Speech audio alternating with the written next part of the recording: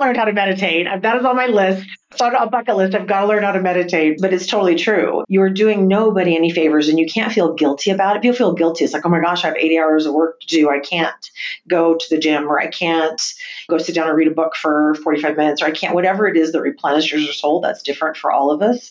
You've got to keep and maintain. I mean, I'm 55 years old and I can still hike 15 miles a week, no problem. I think I have the same energy I had 10, 20 years ago. But so much of that is, how do you take care of yourself to make sure that you're not just there for your team, you're also there for your family and friends and other people too. Welcome to the Rising Leader Podcast, bringing forth the new wave of rising leadership and helping leaders find purpose, connection, and results. This is your host, founder of Alluviance, Alex Kremer.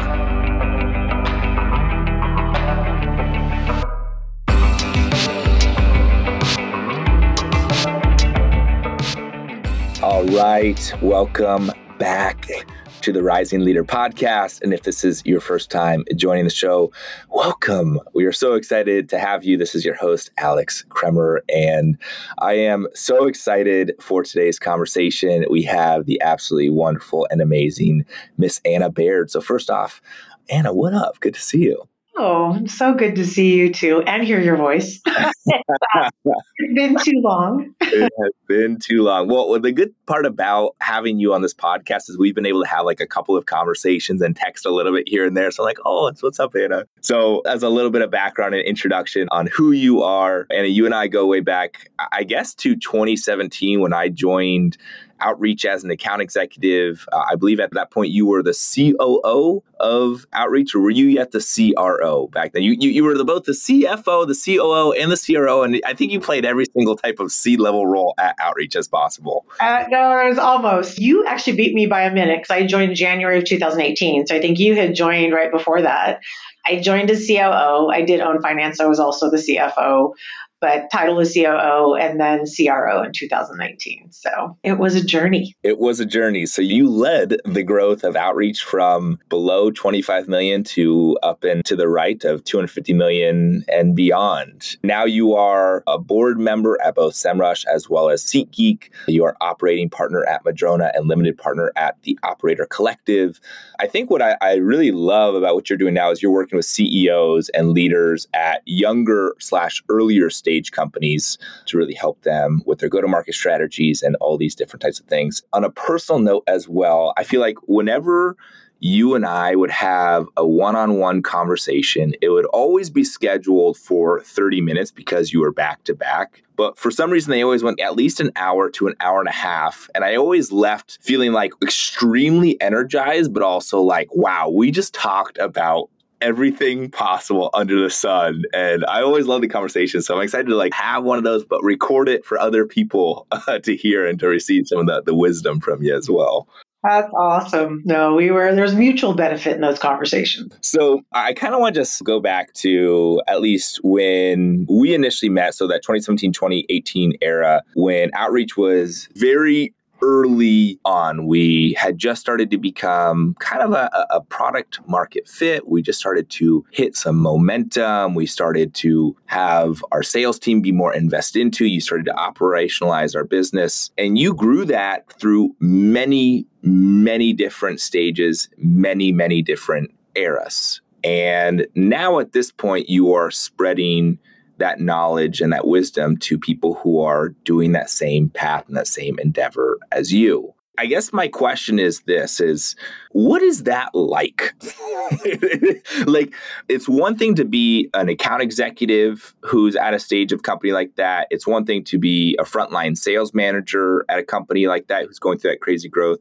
It's another to actually be leading the helm of it, to be actually running it. So it's a very open-ended question, but it's a purposefully very open-ended question of what's it like to lead a company that's going through this hockey stick growth like that? It's hard as hell and the most fun you'll ever have in your entire life at the same time. It's insane. We talk about work-life balance. We talk about how do we bring our best selves in. You and I have talked about that a ton.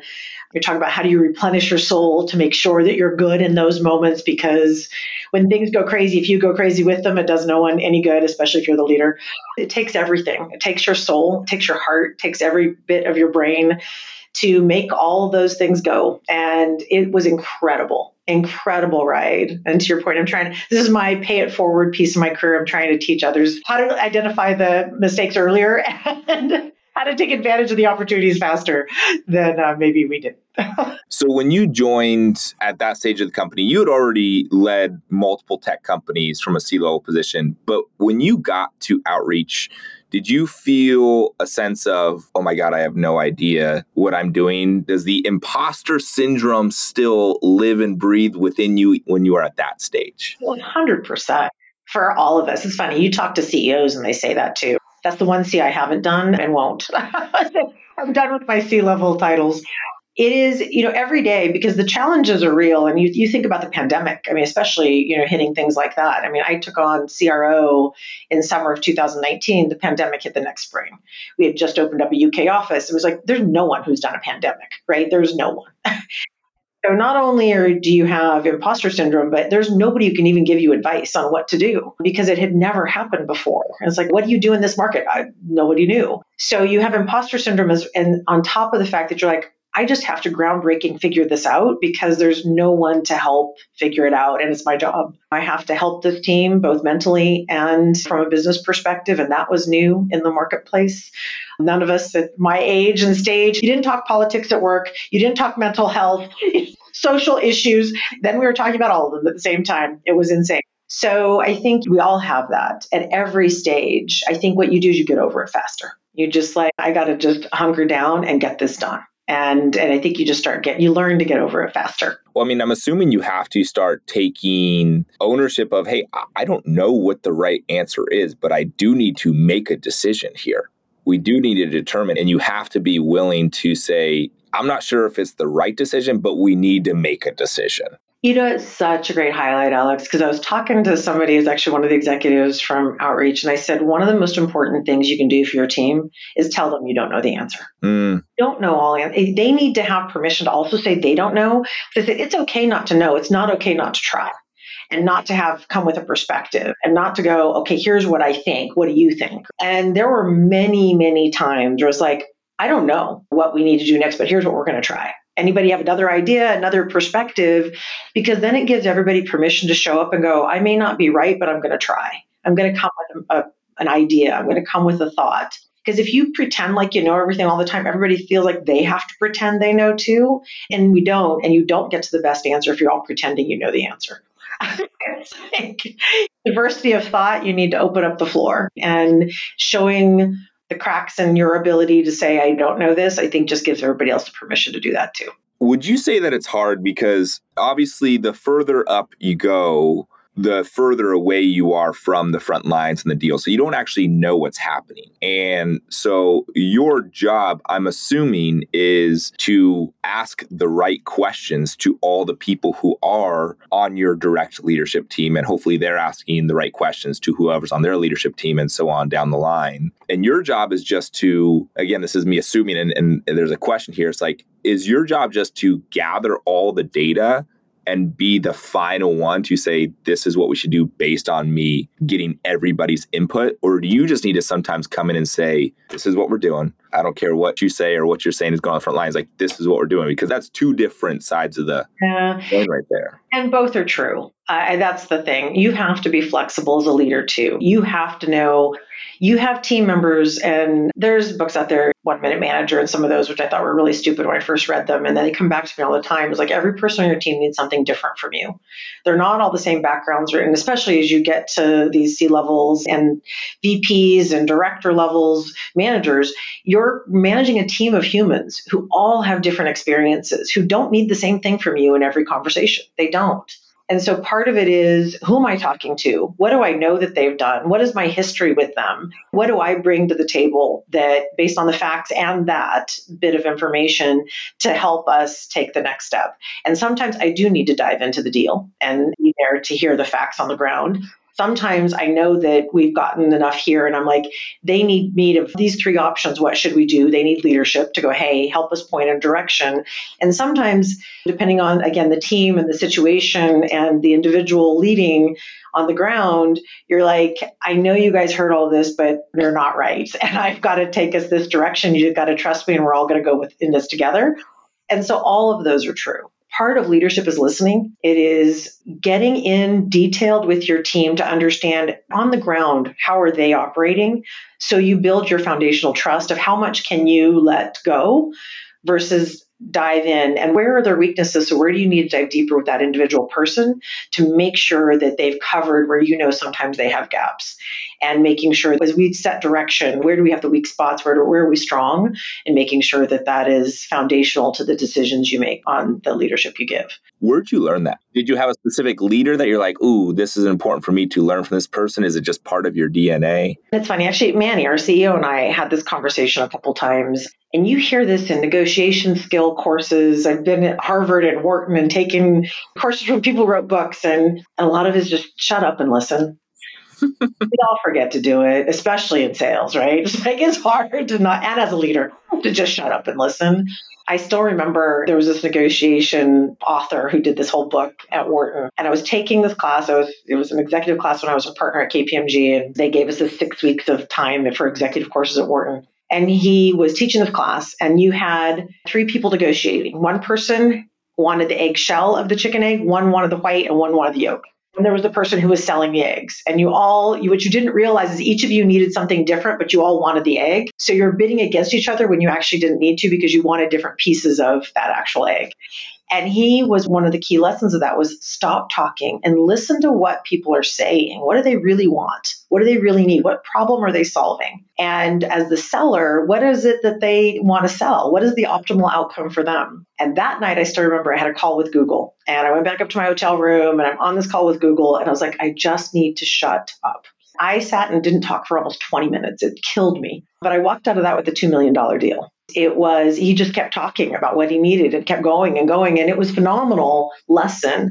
But when you're a leader with your own team, it's the same. You've got to stop and listen and understand what are the real dynamics and ask questions that are open-ended so you get a little deeper. I think I'm a decent listener, but I also learned that in consulting. I was a partner at KPMG. I was in consulting. I did a lot of listening I had to figure out the project. I wasn't selling a product. I was selling a whole bunch of services, and we had to sell them and then deliver them. It was just that evolution of stopping, going, okay, how can I help? So I've got to listen to make sure I understand how I could help best so that I can obviously sell the services we need to sell. So part of it was that, I think. But I also like people. I'm a people person, and I appreciate some of the differences. I grew up on military bases all over the world, very diverse. My stepfather was not a officer. He was an enlisted sergeant, drill sergeant. I can bounce a coin off of the sheets on the bed if you actually need me to. But I think it's growing up with a lot of different people and all over the world and all over the United States, just the appreciation of the diversity that's out there. It's interesting when people move into a leadership position. I know at least this was true on my end. I was an account executive for a year at Outreach, and then I moved in to help to build out our SMB team. And I thought, okay, now that I'm in this sales manager role, I need to just tell everybody everything that I know. And I remember it was my first time leading team meetings, and I think I had 3, maybe 4 team meetings. And a majority of it, probably like if there was a Gong recorder or a Kaya recorder on it, it would say like 80% talk time is Alex. And I would get out of these meetings, I'm like, I feel like I talked about some really good stuff, but like it feels a little stale. And I still remember a guy named Vernie on our team came up to me after the 4th meeting. He's like, Alex, you open to some feedback? He's like, I think you can maybe like get other people talking in this, because we understand you know it, but like we want to show that we know it too. I was so grateful for the feedback, because I was still very much a deer caught in the headlights of like, okay, I'm apparently a manager now and everybody has to know everything I know. But the most important part is it's not my job to know everything. It's my job to create a space and environment that allows for collaboration for everybody to get to know and to conversate about it together. That's so huge, because I think people think they listen because they're quiet, and then the way they ask questions shuts down the conversation too. So there are meetings where I think, and then we have a lot of this super aggressive culture in sales. It's like, why did you do this? And when did you do that? And then they're like, you just tell me. And that doesn't open up that environment that you just hit. So it is not just about listening, it is how you ask questions and how you engage that also gives that permission and the space to be vulnerable, to talk about things you don't quite understand or where you need help, and to bring ideas that you're not sure whether they're great or not, but put them on the table. You've got to make that space and also a healthy way. And I think that's also huge. I mean, there's a lot of coaching I've done for very senior leaders where I see them getting upset or aggressive in a discussion. And I'm like, you are shutting down any kind of feedback you were going to get. And they're going to go do this. It's not the right thing because they're afraid to say anything. It is also, how do you create that culture of it's okay to be you and authentic in this conversation? I expect you to be prepared. I expect you to have accountability, but I also expect you to push some limits and it's okay to be vulnerable and fail a little bit because we're going to work through that together. Coming unprepared is not acceptable. Coming and saying inappropriate things obviously is not acceptable, but coming and saying, okay, I don't know all the answers, but here's some things I'm thinking, that is great. And so how do you create that environment where that's okay? And that is something that people learn about you as a leader. And the more people hear it, the more authentic they become, the more vulnerable they become because they hear, oh yeah, they're that way in all these meetings. People like to meet with them because they have this opportunity. So doing that is just foundational. I think it's part of what you're asking is like, if a meeting's getting too aggressive, how do you pull it back as a leader? How do you take somebody aside who's creating also that environment in a meeting and say, you want to do a one-on-one to have a more intense conversation? We can do that, but you don't do it in front of 10 people, 5 people, whatever. And what outcome do you really want here? Because you're not going to get it with the way you're asking this question. You as a leader also have to watch other leadership styles that are in the room to make sure you're helping create that consistency of dialogue too. And it's a balance. That's so good. As you were sharing that, my thought process was going to ask the same question you did is like, well, then how do you create the environment that people feel safe to share stuff that might be edgy, that might be wrong, but it's a collaborative environment? My first thought goes to, it's actually not how you're showing up in the meeting that creates that environment. It's how you show up in every other area that creates that environment. How are you showing up if you go into an office? How you give someone a fist bump, or do you just cold shoulder them as you walk by? Is the Slack chatter going on quite a bit? It's going so far as to say that, are you using emojis? I'm just normal. I'm a human being here. And if you're showing up that way outside of that 60-minute intense meeting, people will show up and trust you more as a leader. And obviously you need to create a strong environment and space within the actual meeting itself, but it's outside of the meeting that determines how that actual meeting goes. The most successful organizations, I believe, are based on mutual trust and respect. And I tell people this all the time. You don't get results from people because you scare them or berate them, or you get results from people because they don't want to disappoint you, because they respect and trust you. And because you respect and trust them, they're going to go do their best work. And I think that is just so huge. You're right. It's every single interaction you have. It isn't the one, what you are in a certain meeting. It's what you are in every meeting. It's what you are in that interaction in the hallway. It's what you are when you happen to run into somebody at Safeway, right? Like, it's all of those things that make a difference. And it's just obviously foundationally, are you a good human being? Good human beings also can make great leaders. Good point. Got to bring all that to the table, though. Some people are afraid to.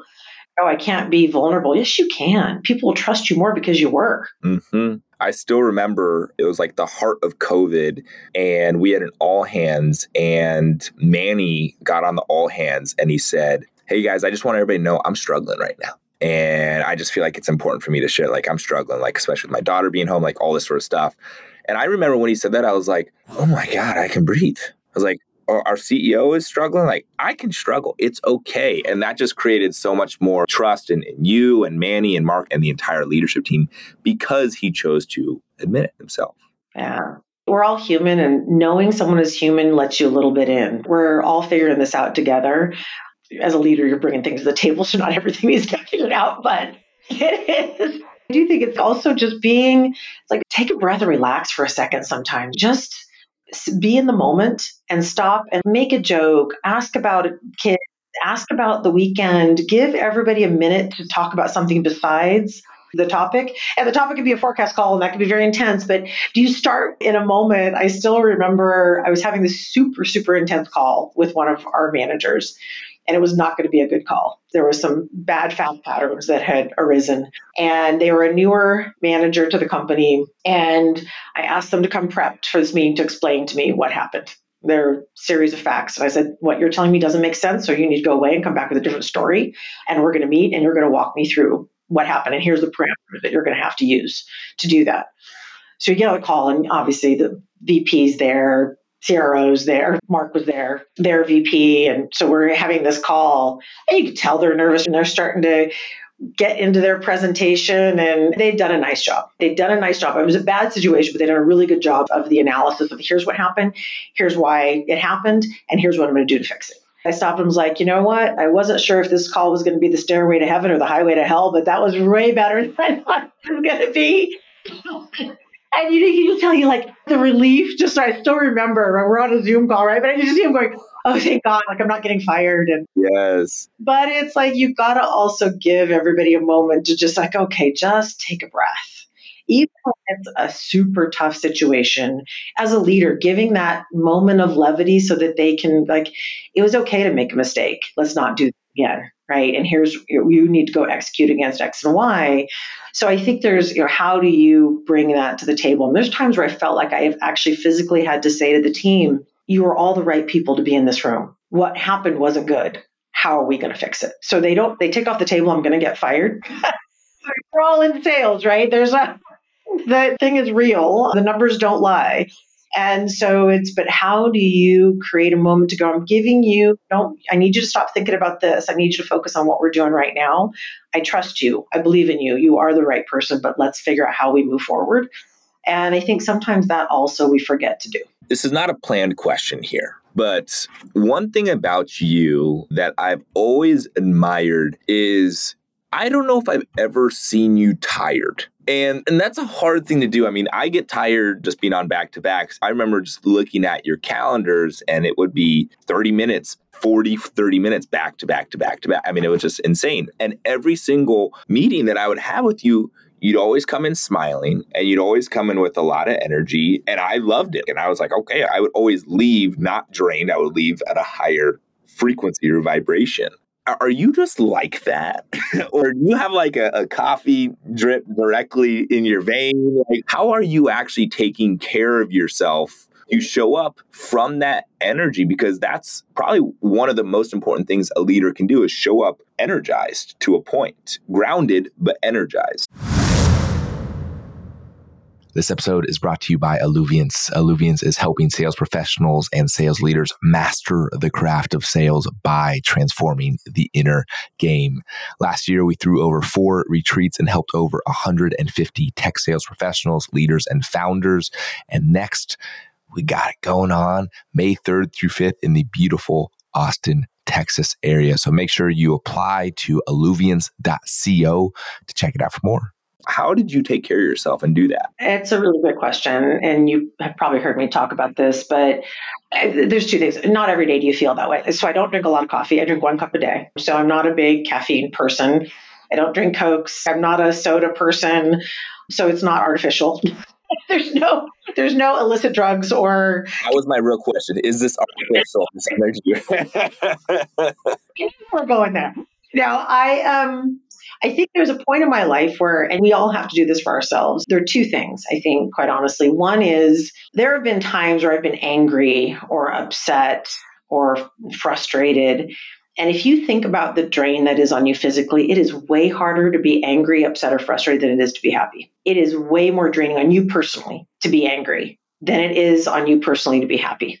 For me, there was a pivotal point where I'm like, I need to give myself that moment to like, I'm going to start this in a positive way because that is a way healthier place to be, and try not to let it go negative. And it's like, that's conscious, I think, every day and every meeting and every discussion. It's like, how do you try to bring your best self? Because not only is that good for the meeting, it's good for you, good for your soul to be positive. It really is. And I also had, when I was a partner at KPMG, when I finally left, I was a senior vice president at McAfee. So we were a $2 billion public company when I went in, and they gave all the SVPs and above a coach. It was the first time I'd ever had a coach. And I still remember her name was Lily. She was like 5 feet tall. She was a little spitfire. And she had me take this test called the Berkman. It's sort of like a Myers-Briggs, but it's like 500 questions. It's insane. We get to the next meeting and she's like, so how much were you outside this week? And where was music in what you were doing? I'm like, what does this have to do with me being senior vice president at McAfee? And she's like, Anna, these are the things that the Berkman showed me were things that you love art, you love music, you love being outside.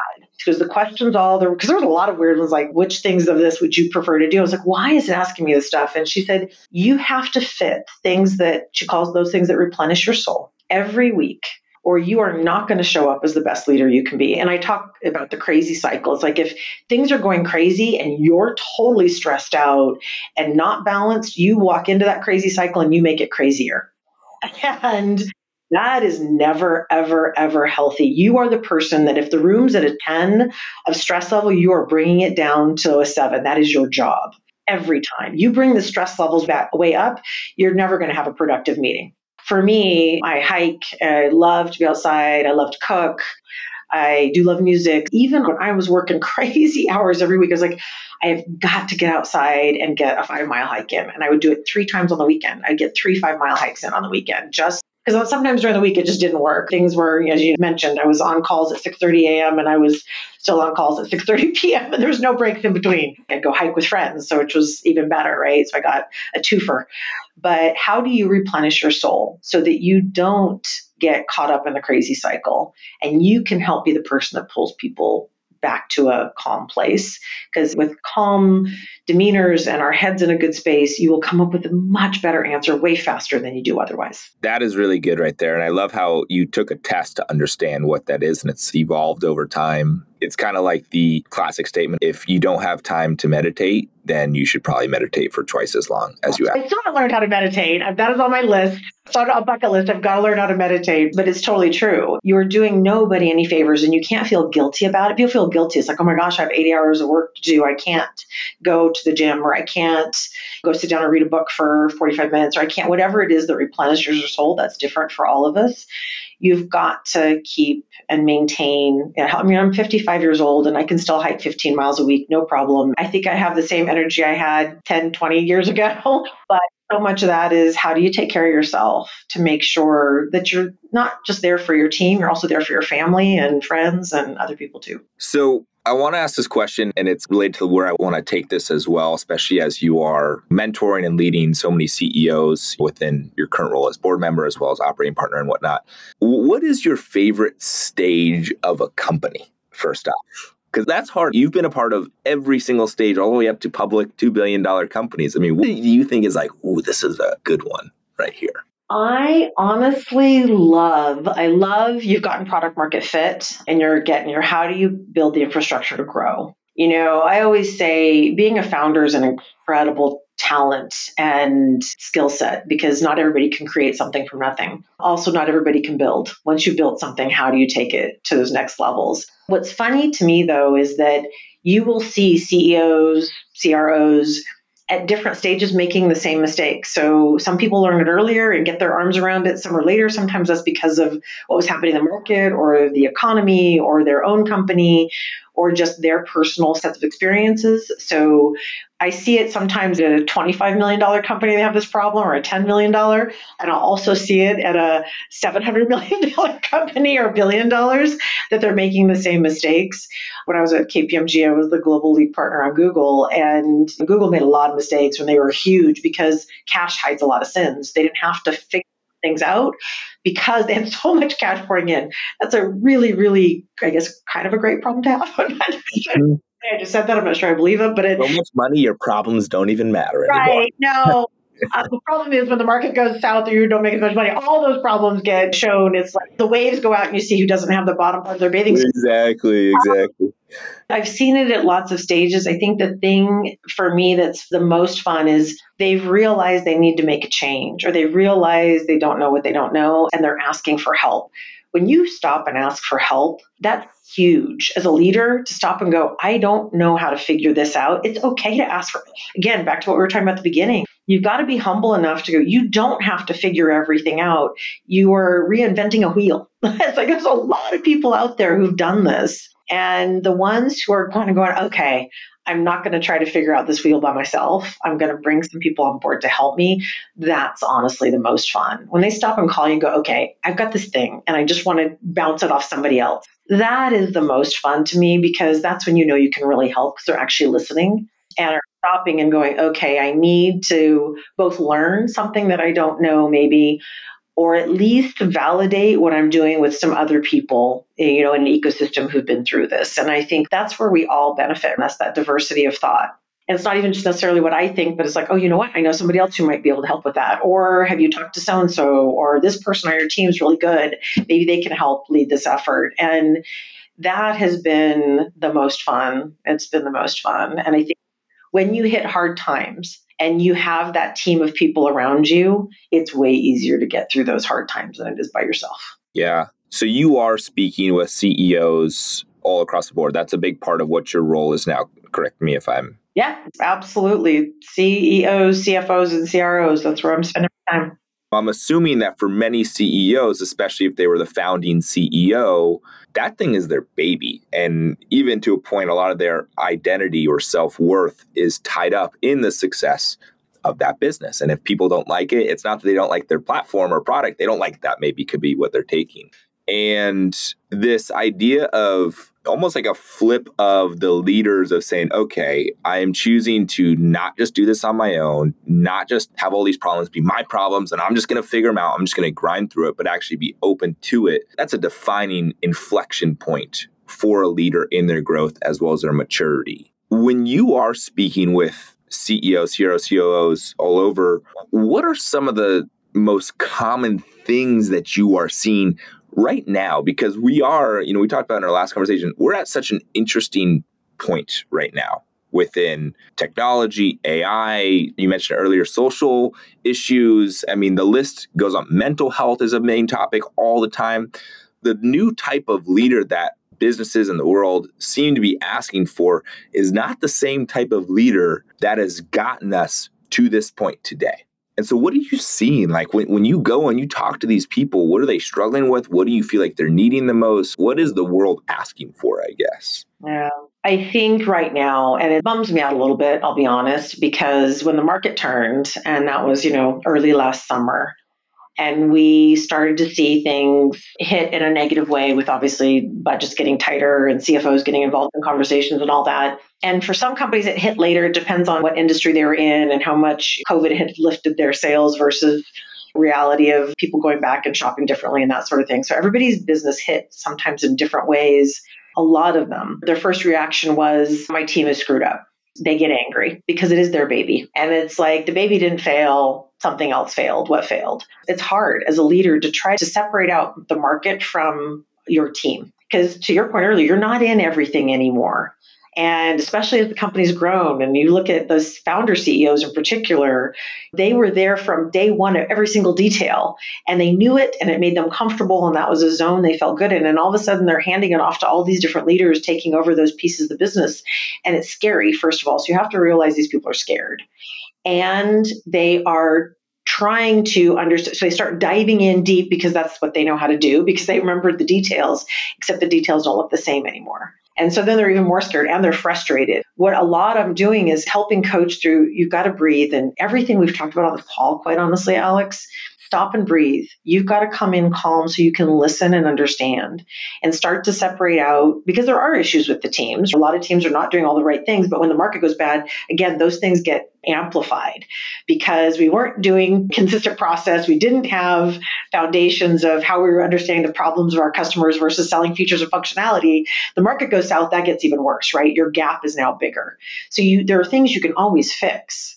So how can you fix them with the team you have? Do you need to make changes? I'm working with them through those types of things to stop and have that balanced perspective. There are some really good ones, I think, who do that naturally, but it's hard. It is hard, especially as a founder CEO. I think it's even harder.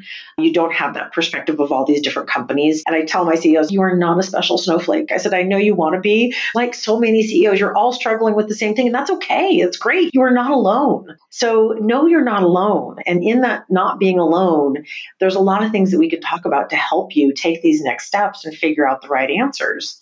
And let's parse through kind of the forest through the trees a little bit. Because I do think, to your point, there's some inflections that have happened. The market didn't do us any favors with this broader look at diversity and social issues. Like the pandemic helped us bring all that stuff into the workplace. The market changing helped push some of it out of the workplace a little bit, quite honestly. There will be a reckoning. The pendulum always swings. It will swing back into the middle. And I think our current young professionals are now asking for something different. My son's 24 and I see him in his first job and he's expecting something different from his employer. Expecting to have this place where he can be more authentic. He's expecting to have career development and some personal development too. People who can bring that to the table are going to win because you can't just be harsh and yell and threaten people. And you can do that a little bit still today because a lot of those older school professionals and leaders are still sitting in those chairs and they remember and they understand it and they know how to function in that environment.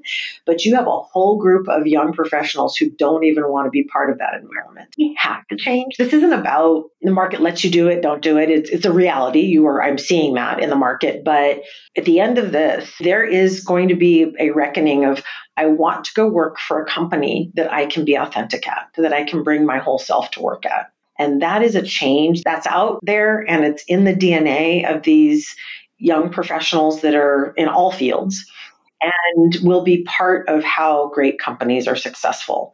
And that gets back to what we were talking about. It's about listening. It's about having some vulnerability. It's about diversity of thought. And it is about letting that happen in an environment, but also taking leadership and moving things forward. And I think that's the new world. It's here to stay. Some people don't want it to, maybe. It is here to stay. It's so well said. So well said. I particularly love when you say, yes, it's going to be important for people to, especially people who just entered in the workforce and even people who, myself included, who have been in the workforce for a little bit. Yes, we want to work on our craft. Teach us how to be better at whether it be selling or a manager, whatever. Like, teach me the craft. But also, teach me how to become a more whole person, more the version of myself that I'm trying to step into, more stepping into my authenticity. And a third one I'm going to add to that, Anna, is make me feel part of a crew, of a team, a community, of something that it doesn't feel like I'm just an individual contributor trying to get mine and that's all. People want that, the craft, the inner game, and the community. And if leaders can figure out how to do that, it's a nice little melting pot that they can support their team with. That's a beautiful triumvirate you just articulated. And I think it's so true. Everybody wants to feel like they're a part of something and that what they're doing matters. People stay someplace because they got the career development, personal development, and they feel like what they're doing matters. And that's what you hit on. There was a vice president that worked for me who said that they had grown up in a certain environment and had no empathy and didn't know how to lead their team because a couple of people were having some big personal issues. And they're in my conference room and they were talking about this person literally in tears. And I was like, you have so much empathy. You just have to show it. You're afraid to show it, but you have so much. They're, no, I have none. I'm like, no, you're sitting here in tears because of the personal issues one of your team members having. So this isn't about you not having empathy. You have a ton of empathy. You need to show it. Just let them see how you feel right now. Not all day, but in a couple of moments. And that is going to mean the world to them. We have to stop and take those moments. I still remember in early 2021, the pandemic was a mess and I lost my little sister. And it was 2 weeks before the end of our year end. I'm the CRO. You don't leave the helm of your ship. And my little sister, she was only 38. She had 3 young kids. She lives in Tennessee. I'm in California. That's when the payback of all the time you spend with your team and the community that you build comes back to you.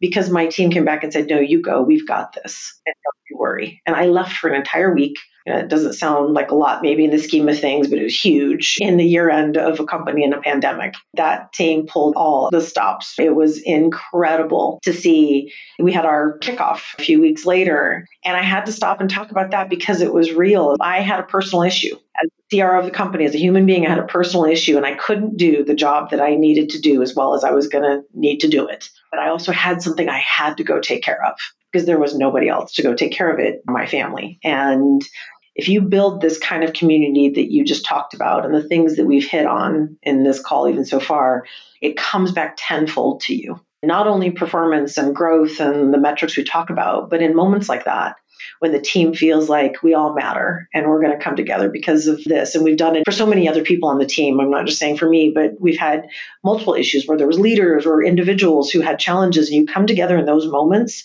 to truly support that person. That also is so critical. You can't just pretend you hear about them in the hallway and you don't do anything to go talk about it or see what help you can provide or what we can do. Yes. Well, first off, thank you for sharing that. And second, I think it's testament to the community that you built at Outreach and all the places that you worked, as well as like way to lead by example. Life gets real, and work is not just a place to collect a paycheck. This is a place where you fall back when you need to fall back on people, and they got your back. Yeah. And that was one of our core values at Outreach, got your back. There's so much more meaning to it in so many different ways than what somebody might think. So I have one more question for you, but before I do, I just want to say you said something in a previous conversation that I really, really loved. We talked, it was on this topic of there's a new type of leader coming through, one who has greater capacity. And you described the new type of leader needs to be part CIO, knowing your product, needs to be part CHRO and how to have empathy and ask how people are doing, and then part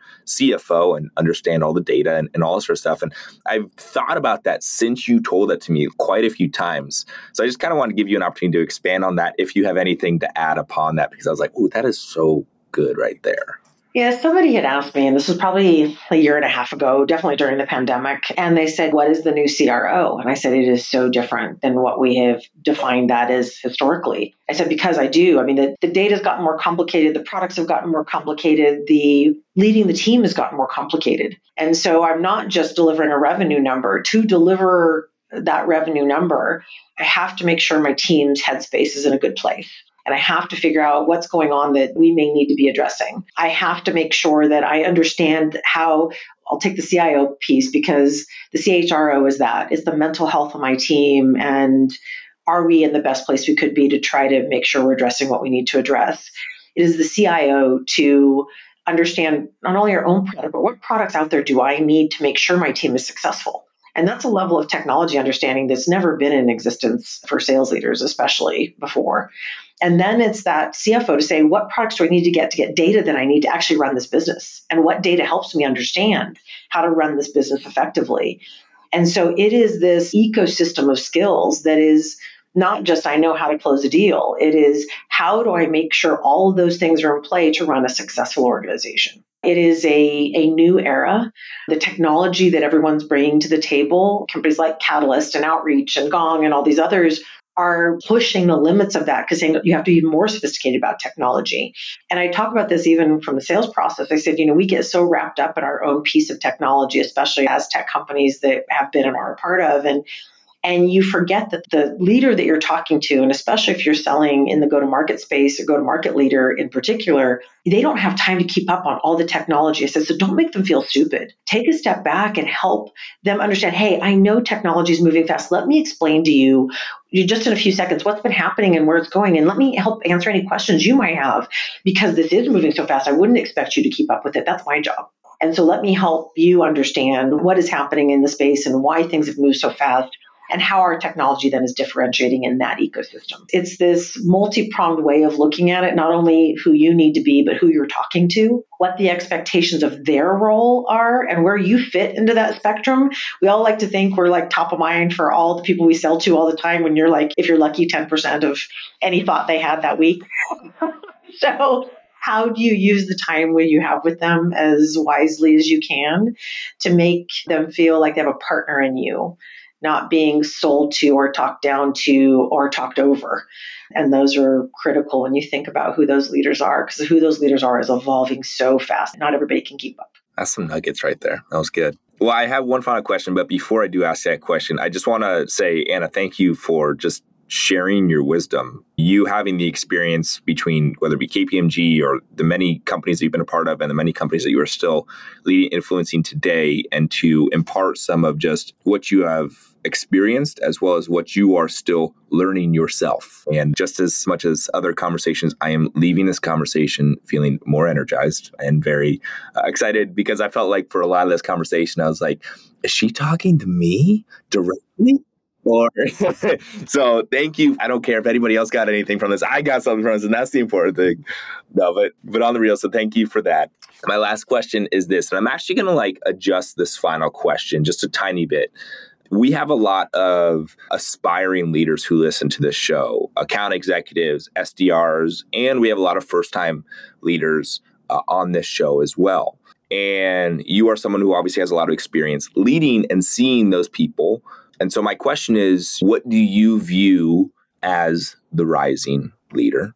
And is there a way that you can relate that to those SDRs, AEs, or first-time leaders who are wanting to aspire and to move up? Yeah, such a great question. And I think we've talked a lot about you need to make sure you create an environment that is healthy for people to bring their authentic selves. So I think that's foundational. And you need to make sure you're doing that by listening, by being vulnerable, but also don't forget the details. There's one of the things I think that happens in a crazy environment, and as you're aspiring to be a leader, is make sure you are also doing what we talked about. If you are coaching your team to help them be their best professional self, like we talked about, you're creating and their both best personal self, and you're spending that time, you'll understand what they're doing on the ground to know if they are effective and how you coach them next, which then makes your team more successful, which makes you a better leader. You have to make sure you can't let the details just go and assume they're doing all the right things. It is your responsibility as a leader to validate, trust but verify.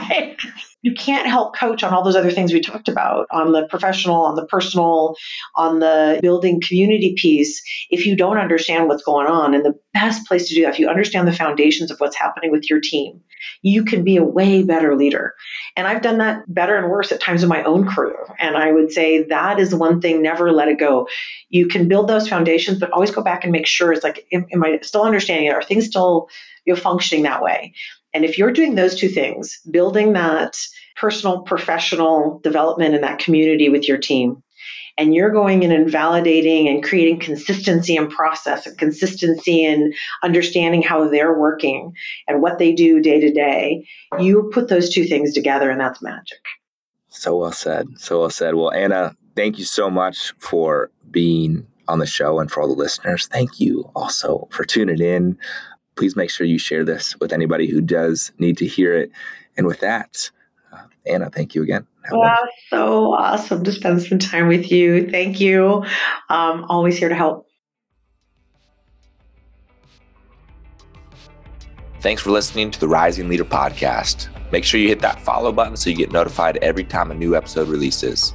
If you know someone who wants to take their lives and their career to the next level, send them this episode so we can all rise together. For more information, check out alluviance.co. We'll see you next time. And in the meantime, keep letting it flow.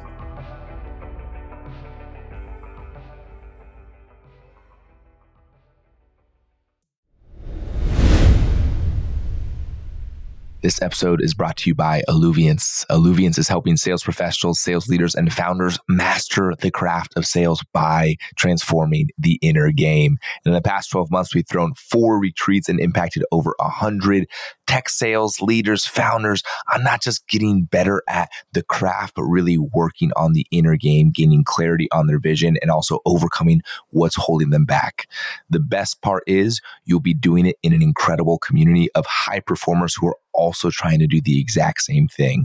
Our next immersion is going to be this May 3rd through 5th in the beautiful Austin, Texas. And make sure you check out alluviance.co to apply there. Can't wait to see you.